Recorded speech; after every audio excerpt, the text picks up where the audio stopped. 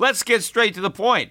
You want to grow your portfolio to deal with the rising cost of inflation, to pay off your debt or your mortgage, pretty much anything standing in the way of you and financial freedom, right? Well, with Yahoo Finance, you can get access to the news, data, and tools that you need in order to help you reach that financial freedom. And when it comes to your financial future, you think you've done it all. You've saved, you've researched, you've invested all that you can. And now you need to take those investments to the next level by using what every financial great uses. Yahoo Finance. For more than 25 years, Yahoo Finance has been the brand behind every great investor. They're the #1 finance destination, producing a holistic look at the financial news cycle, including breaking news, original perspectives, analyst ratings, independent research, customizable charts, and so much more. For comprehensive financial news and analysis, visit the brand behind every great investor, yahoofinance.com, the #1 financial destination. That's yahoofinance.com. When you need mealtime inspiration, it's worth shopping Kroger, where you'll find over 30,000 mouth-watering choices that excite your inner foodie. And no matter what tasty choice you make, you'll enjoy our everyday low prices, plus extra ways to save, like digital coupons worth over $600 each week. You can also save up to $1 off per gallon at the pump with fuel points. More savings and more inspiring flavors make shopping Kroger worth it every time. Kroger, fresh for everyone. Fuel restrictions apply. The Peter Schiff Show. Well, today the Federal Reserve concluded its two-day FOMC meeting, and it announced, surprise, surprise, that interest rates are not going up. But of course, the statement was much more important than their actions, because these days it doesn't really matter what the Fed does. All that matters is what they say they're going to do, or more accurately, what they're going to pretend they're going to do, because it really doesn't matter what they say. They're not going to do anything. You know, I explained that on my last podcast. I explained it again on CNBC Futures Now to people who obviously still don't get it. And I continue to use the analogy of Teddy Roosevelt, speak softly and carry a big stick. But if you have no stick, which is the situation for the Fed, then you have to speak loudly. And you're hoping that if you speak loud enough, nobody ever notices that you don't have a stick, which is why you're not using it. But you got to pretend that you've got this big stick and you're about to take it out, but just not yet. And again, that's what the Federal Reserve did when they didn't raise rates, but released their somewhat hawkish, I guess, statement where they said that the near-term risk to the economic outlook have diminished, right? What does that mean? Well, we think the economy looks better, and therefore a rate hike might be appropriate, right? Because if the economy is looking better, then why are interest rates so low? The Fed said that the job market had strengthened, which it did for 1 month, right? We had one strong month. And again, it's a real low bar when it comes to strength. It just wasn't as bad as people thought, and that's only superficially. When you look beneath the surface, it's even worse. But according to the Fed, the job market strengthened, and the economy is expanding at a moderate rate. Well, if we have a strengthening job market and the economy is expanding moderately, why are interest rates still practically zero, right? They should be raised. The Fed mentioned that household spending is growing strongly. Well, maybe, I don't know. I mean, maybe some households are going into debt and buying some stuff, but I don't really see that. I do think that some of the economic numbers recently have been better than expected, but again, the bar is set pretty low in the expectation game. The Fed continued to say that they believe that the economy is evolving in a way that will warrant gradual rate hikes. I mean, and of course, by gradual, they mean no more rate hikes. Because, I mean, this pace, so they raised rates once in January, and they haven't raised rates since. I mean, that's about as gradual as you can possibly get. I mean, if a snail was raising rates, they would have blown past Janet Yellen. So this is clearly not just a gradual rate hiking cycle. I think, again, the rate hiking cycle ended when they raised rates. It began when they started talking about tapering. That was the whole rate cycle. And whether people want to admit it or not, we are now in the easing cycle. You know, and despite the better than expected economic data that's been coming out in general. We got some very, very weak news this morning. We got the number for June durable goods, and they were looking for a decline of 1.3%. We got a decline, but it was about triple. We got a 4% decline. And in fact, they took the May number down from minus 2.2 to minus 2.8. Year over year, we're down 6.4%. That's a huge decline. It's the biggest decline, I think, in 2 years. And if you look at the core capital goods, they were down again 3.7%.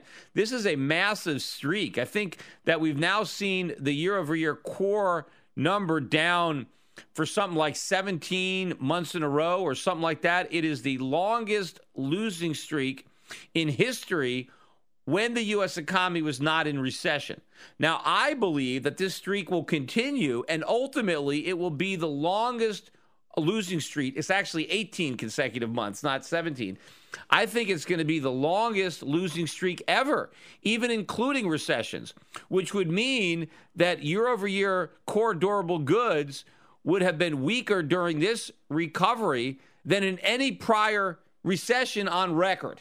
So what does that tell you about the character of the so-called recovery if you produce data that is even worse than we get during a recession? But I want to circle back and talk a little bit about my CNBC appearance. I wasn't on actual television. I was on the show Futures Now, which is just on the CNBC website.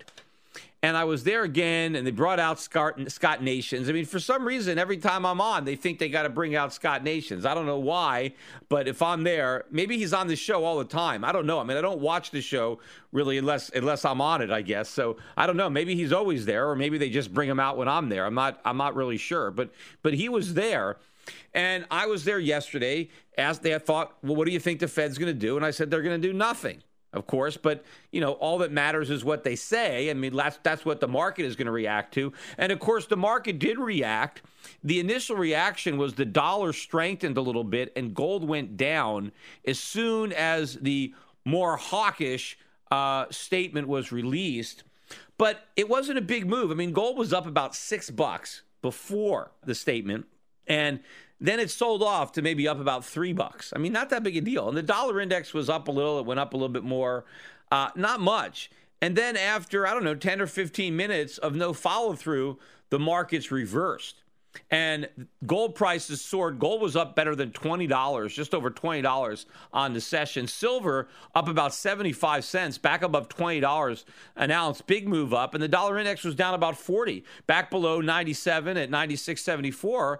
And bonds actually rallied and interest rates dropped on this supposedly hawkish statement. You saw the yields on the long bonds fall, not all the way back down to their lows from earlier in the month, but still the bond market went down. So basically the markets are confirming what I've been saying, which is that the Fed is bluffing, that this talk about how the economy is strengthening and how a rate hike is coming at some point, the markets are still not buying it because despite that, the markets traded as if the Fed had basically taken a more dovish position. But of course, had the Fed come outright and done that, had the Fed actually said, we're not raising rates or we're taking rate hikes off the table at least till the end of the year, we've got a neutral bias. If they had said that, the dollar would have tanked. I mean, gold would have just been up $20. It'd have been up more than $100, right? Because it would have been so obvious. But still, the fact that gold goes up when the statement is supposedly hawkish. Now, I think even Goldman Sachs came out and said, well, because of this statement, September now is on the table. As if the Fed is actually going to raise rates in September with an election coming in November. I mean, who thinks that's going to happen? I mean, there's about like a snowball chance that's going to happen.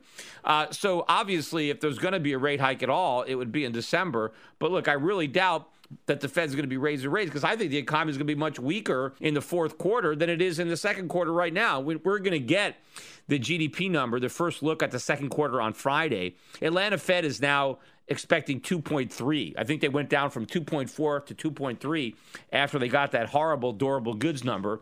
So we'll see what this number is. And of course, whatever it ends up being, they'll probably revise it down later. But look, if the Fed's not going to raise rates in September, which they're probably not going to do, they're not going to raise rates in December. But back to this, the CNBC. So I'm on there and I'm saying this stuff. And then they bring out, their attack dog, Scott Nations, who immediately gets in my face. And it's almost like my last podcast. I mean, this guy, it's almost like he listened to my podcast, but didn't even learn anything because he basically accused me of exactly what I said in that podcast people are accusing me of. He tried to say, Peter, you were wrong. You said the Fed couldn't raise rates, and they raised rates, so you're wrong. As if that 1/4 point rate hike proves me wrong. When I had to tell Scott Nation, Scott, I was on your show all of 2015 saying the Fed wasn't going to hike rates at all. I was saying it in 2014 when all the other guests were talking about 6, 8 rate hikes, 7 rate hikes, 8 rate hikes. I mean, all these people, does he give them crap every time they come on and said, hey, you said the Fed would raise rates 8 times. They only did it 1 time, so you're completely wrong. I basically said the same thing as I said on my last podcast. I said, Scott, I said the Fed wasn't going to raise rates at all. They raised them once. I was pretty damn close. Nobody was closer than me. I mean, if it was a game of horseshoes, I won. Everybody else was miles away. And I said on my last podcast, if it was the Price is Right, I still won because I was the only one that wasn't over. Everybody was over. I was the only one that came in under, right? I said 0 and they said 1, but I was very close to the actual number. And again, I didn't say it was impossible that they would raise rates. What did I say? I said if they raised rates, the market would tank, right? And then they would have to reverse course and they would have egg on their face and they would lose credibility. And that is exactly what happened. Yet Scott Nations wants to pretend that the big drop in the market had nothing to do with the Fed's decision to raise rates in December. I mean, talk about denial. He's trying to blame it on China. Like, what happened in China in January? Nothing new happened in China that hadn't happened any other month of that year or any other year. This was the biggest. The stock market was off to its worst start to the year ever in the history of the country. What could have possibly done that? Just something out of China? In order to get such a big decline, the only catalyst for such a massive decline was the increase in the interest rates. And then what Scott Nations was then saying is he said, well, Peter, you said if the Fed raised rates, the market would tank. And look, the Fed raised rates and the market's at new highs. I mean, again, how clueless can this guy be? I tried to say, Scott, the reason the market's at new highs is because after they raised rates, they stopped. See, what everybody else thought was going to happen is they would raise rates, and that would be the beginning of a tightening cycle, and they would keep raising rates. And had they done that, the market would be in the toilet right now. The reason it stopped going down was because the Fed stopped talking about hiking rates and started postponing when they were going to hike rates, and that's the reason the market's at new highs. And by the way, it's barely up. It's not like, the market is way up. It's just slightly higher than it was before they raised rates. All the market did is recoup what it lost when it thought the Fed was going to keep raising rates, and then it gained it back. But had they been more aggressive, which everybody else thought they were going to do, but me, then the market would have tanked. But, he still can't even give me credit for that. And he wants to be, condescending. All right, so Peter Schiff, you think you're more prescient than everybody else on CNBC. And then, of course, I say, well, look, yeah, I am, but it's a really low bar, so it's not much of a compliment to tell me that I'm that I'm smarter than your other guests. But he doesn't want to even acknowledge it. He wants to say, well, I'm saying I'm getting it right. No, just admit it, right? Just admit that I was correct in my analysis. But he still can't do that. I mean, I don't know how much stuff I got to get right. And then to try to discredit me further, he talks about my bond fund, my fixed income fund. I have one fund. I have 5 mutual funds. One of them is a global bond fund. And he points out that fund because that's the only fund, that's this year that's doing poorly. It's not, relative to the benchmark. And of course, it's done poorly relative to when it was first started. The reason my bond fund does so poor is I don't have any bonds. I have short-term debt. I don't have any of the longer-term debt. That's what's gone up. And it's a foreign bond fund that I don't have European bonds. I don't have Japanese bonds. That's where you have negative interest rates. That's where the governments are buying all these bonds and propping up the market. I don't want to touch that stuff. And so, yes, during a bubble, if you don't participate in the bubble, then you don't make the short-term profits. but you also avoid the ultimate long-term losses, which are coming. I just don't know when they're going to come. So my bond fund avoids bonds. What it's really for is to have an allocation to foreign cash, but still get interest. So I get interest because I have short-term government bonds in Switzerland and New Zealand and Australia and Singapore and Norway or Canada, places like that. But I get some interest, but I don't get the benefit of the appreciating bonds because I have short duration. But ultimately, the short duration is going to help me when the global bond bubble pops. But, that's something that Scott Nations doesn't know anything about. I mean, he's still short-term focused. He doesn't worry about that. He doesn't understand. He goes, how can you have a bond fund and not buy bonds? Well, that's because I'm a smart manager. You see, your typical bond fund manager cares too much about short-term performance to give a damn about the absolute long-term performance. I have no problem because I'm using this fund for my clients for a particular vehicle. And the last thing I want to do is encourage my clients to go out long-term on the curve when it comes to bonds and buy, these long-term government bonds and then have it blow up in their face. But of course, in order for Scott Nations to find that one fund that was doing poorly this year, I'm sure he saw all the other funds that are doing great and he didn't want to talk about those. Why doesn't he talk about my equity funds? Why didn't he look at my International Value Fund, which is the number one fund? It's beating all the funds in its category by a mile. I forget how much it is, 35, 40% on the year. The dividend payers fund is doing really, really well. The gold fund, even the emerging market fund. And of course, my bond fund is still up on the year. I mean, it's up more than the S&P 500 or the NASDAQ. So it's just not doing as well as the benchmarks because I don't have the risk of the benchmark because I don't have the long dated paper and I'm not buying the paper where they're doing all the QE. But he had to ignore all my funds that are doing well to find the one that wasn't and then try to say, oh, this fund that's doing poorly proves that you don't know what you're doing. But if he's going to base performance on it, look at all the funds. So you know what? The performance is really good this year, so maybe you do know. No, he's just looking for any reason to discredit me. But of course, if you watch the whole clip, you can see it there. I have it on my YouTube channel. It's on my Facebook page. The guy that works at CNBC, who did a write-up on the interview. He did a pretty good job. Very fair article that CNBC wrote about the interview. So if you read that, I also put a link to that interview on my Facebook page. And by the way, if you're not liking me on Facebook, which, by the way, Facebook had some great earnings apparently after the bell today. And so that stock is doing really, really well. In contrast to Twitter, which got clobbered for, I think the weakest revenue growth in the history of the company. So that one was down today about 14.5%. So Twitter down, Facebook up. But if you haven't liked me on Facebook, go ahead and do that. I still have a lot more people who subscribe to my YouTube channel than who like me on Facebook. And Twitter's bringing up the rear, by the way. Since I mentioned Twitter, I'm not even at 80,000 Twitter followers. So maybe you could just tell, the stock performance just based on that. Because, I got a lot more people following me on Facebook than listening to my tweets. Now, for some reason, Donald Trump manages to get a lot of Twitter followers. So it's working for him. But obviously, for me, Facebook is doing a lot better. And so is the stock, which segues me. Now that I'm talking about Donald Trump, let me talk about the Democratic National Convention. Now, we're about halfway through the convention. Hillary Clinton has now secured the nomination, right? All the troops are in line. They're all backing her. Bernie Sanders, they felt the burn. They got burned. And now Hillary is their candidate. And there's a couple more days left. And the way I would really describe the difference between the two conventions, and first of all, the Democrats want to talk about how the Republicans, they just painted this dark apocalyptic picture of America. They're talking about how America is broke and how the economy is all screwed up and things are bad. And the Democrats are saying that's wrong. Now, that's not wrong. In fact, I've said it's sugar-coated. It's actually worse than Trump thinks, or at least worse than he is publicly acknowledging. He may know that it's even worse than what he's saying, but he doesn't want to be, too outrageous in the gloom and doom department.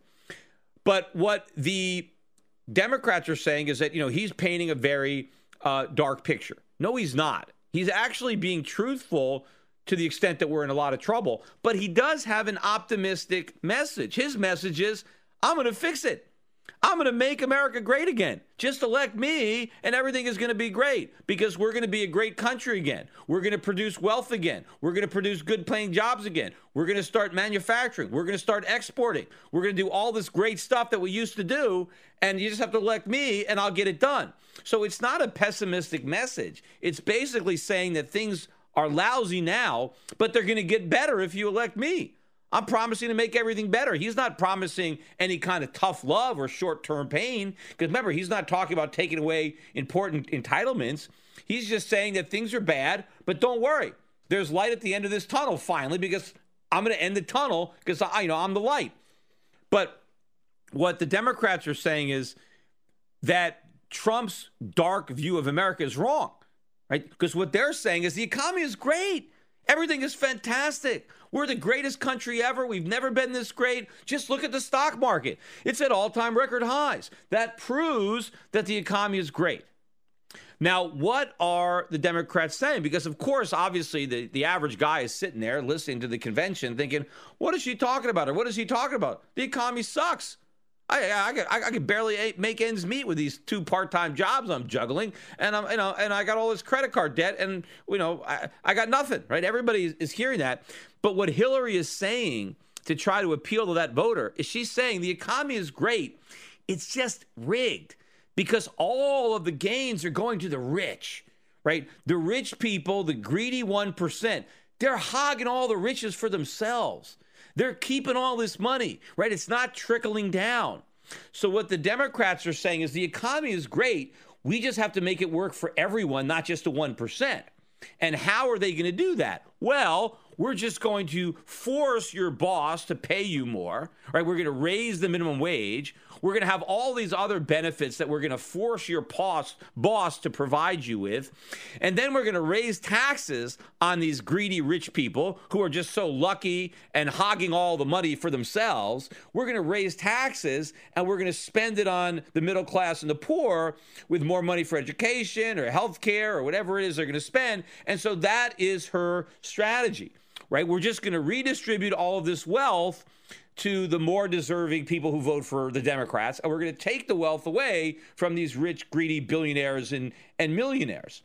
Now, I don't know that that is a message that can necessarily trump the Trump message because his message is more believable. Trump isn't saying, look, I just want to, redistribute this pie. He wants to grow the pie. He's saying the reason that the economy is not working for the poor and the middle class is not because the rich are hogging all the money. It's because there's no real economic growth. We need economic growth. We can't just redistribute a shrinking pie. We need a bigger pie. And he is talking about how government is interfering with regulations and taxes or whether it's bad trade deals. He says he wants the country to be more productive, to generate more wealth for everybody, not to just redistribute the wealth from the top to the bottom. And the reality is, even if Clinton could redistribute all of the wealth from the rich to the poor, the middle class, it's not going to solve the problem. In fact, it's going to make the problem worse. You're going to kill the goose that lays the golden egg. If you try to raise taxes too much on the incomes of the rich aren't going to be there anymore. There'll be nothing to tax. Meanwhile, the activity that generates that income will be diminished also, which means there's less economic activity, there's fewer jobs. So I don't know if the Democrats attempt to appeal to the middle class by saying, look, we're going to make your lives better just by stealing money from your boss and some rich guy and giving it to you versus Donald Trump's more optimistic, more hopeful message. He does have one. He's saying, yes, things are bad now, but they can be better. As opposed to the Democrats saying things are great now. We just have to steal from the winners and give to the losers because it's rigged, right? And, the other funny part about this is Donald Trump, one of the things he hit Clinton on is the fact that if you vote for her, it's 4 more years of the Obama administration. And he represents change. And Hillary represents the status quo. He said she'll never change, right? Never, ever. And so a vote for Trump is a vote for real change, and a vote for Hillary is to continue the status quo. Now, Hillary Clinton is trying to change that narrative, and now she has assumed the moniker of the change maker. I don't know if you saw Bill Clinton's speech. This is the first time I heard this. And he had this real Harlequin romance fairy tale story about his marriage to Hillary Clinton, which was complete nonsense. I mean, that might have been the most BS speech of the entire convention. But setting that aside, he was referring to his wife as the change maker. Hillary, the change maker. In fact, there were signs. As he was talking, they had people holding up signs in the audience. Change maker, change maker. How is Hillary a change maker? I mean, the only way Hillary is ever going to make change is if she gets a job as a cashier. But the thing is, she's probably not even qualified. She might not even be able to pass a security exam to be a cashier. I mean, would you want her as your cashier? Gosh, she'd rob the register blind. But this whole idea that she's a change maker, what is she going to change? Right? I mean, I wish somebody would ask her, so you're going to change something. What? I mean, Obama's been president for 8 years. What are you going to do differently from Obama? What about Obama's legacy don't you want to continue? Right? What do you want to change? Because all she's talking about is taxing the rich and giving money to everybody else. Well, that's what Obama talked about. I mean, that was his whole campaign. Remember that video? There was a black woman who was so excited when President Obama won. She was like, this is great. I'm never going to have to worry about anything again. I'm not going to worry about my rent. I'm not going to have to worry about my utility bill. I mean, I'm just going to live on Easy Street because President Obama is president. That's what she actually believed. He actually sold her on that nonsense. Well, now it's 8 years later, and I bet her utility bills and her rents and those are even bigger problems now than they were 8 years ago. And she probably has even more problems now that she didn't even have back then. But how is Hillary going to say, I love Obama, Obama was great, yet I'm the change maker? Well, if Obama was great, he's been there for 8 years, why would you want to change something? And if there was something that needed change, why didn't Obama make the change? I mean, if it's all about just higher taxes on the rich, well, why didn't Obama get them? Or if it's about more government spending. Now, she might argue, well, it's the Congress that got in the way. Well, she's going to be dealing with the exact same Congress. So how's anything going to change? Nothing is going to change, right? It is impossible, but she's trying to take this, this away because Trump calls her Crooked Hillary. So now she's remaking herself as the change maker. And of course, obviously, they all got together because it wasn't a coincidence that Bill Clinton is calling her the change maker, and there's signs in the audience that just say change maker, right? I mean, the only change on the ticket is the gender. Yes, she's a woman. Right. And look, I'm not going to diminish the fact that, yes, it is a significant thing. We've never had a woman president. We've never even had a woman head a ticket. But of course, we would have had the same thing if Bernie Sanders, we've never had a Jew at the head of the ticket. Right. I think Barry Goldwater was half Jewish. But Bernie Sanders, is 100%. And, we've never had that. Of course, we've never had a Jewish president. So that would have been a first, too. But now we've got the fact that she's a woman. So, yeah, that would be a change. But that's not a substantive change. Changing the gender doesn't mean anything. What we're talking about is a change in the direction of the country, a change in leadership, a change in policies, a change in perspective. And none of that is going to change with Hillary Clinton. I wish somebody would ask her, yes, specifically, what are you going to change? What are you going to do that President Obama didn't do? Right? For 8 years, he was there for 8 years, and you're telling me that he didn't make the change that he promised. How are you going to deliver where he failed? Where did he go wrong? She can't even talk about what he did wrong. She just wants to talk about how great things are, right? Which is not going to resonate. This idea that everything is great and it's just that all the money is getting stuck at the top and not trickling down. Trump's message that everything is not great. It's not about there's not enough money trickling down. There's just not enough wealth being created. It's not about trickling down. It's about from the ground up. We need to produce real economic growth in the United States.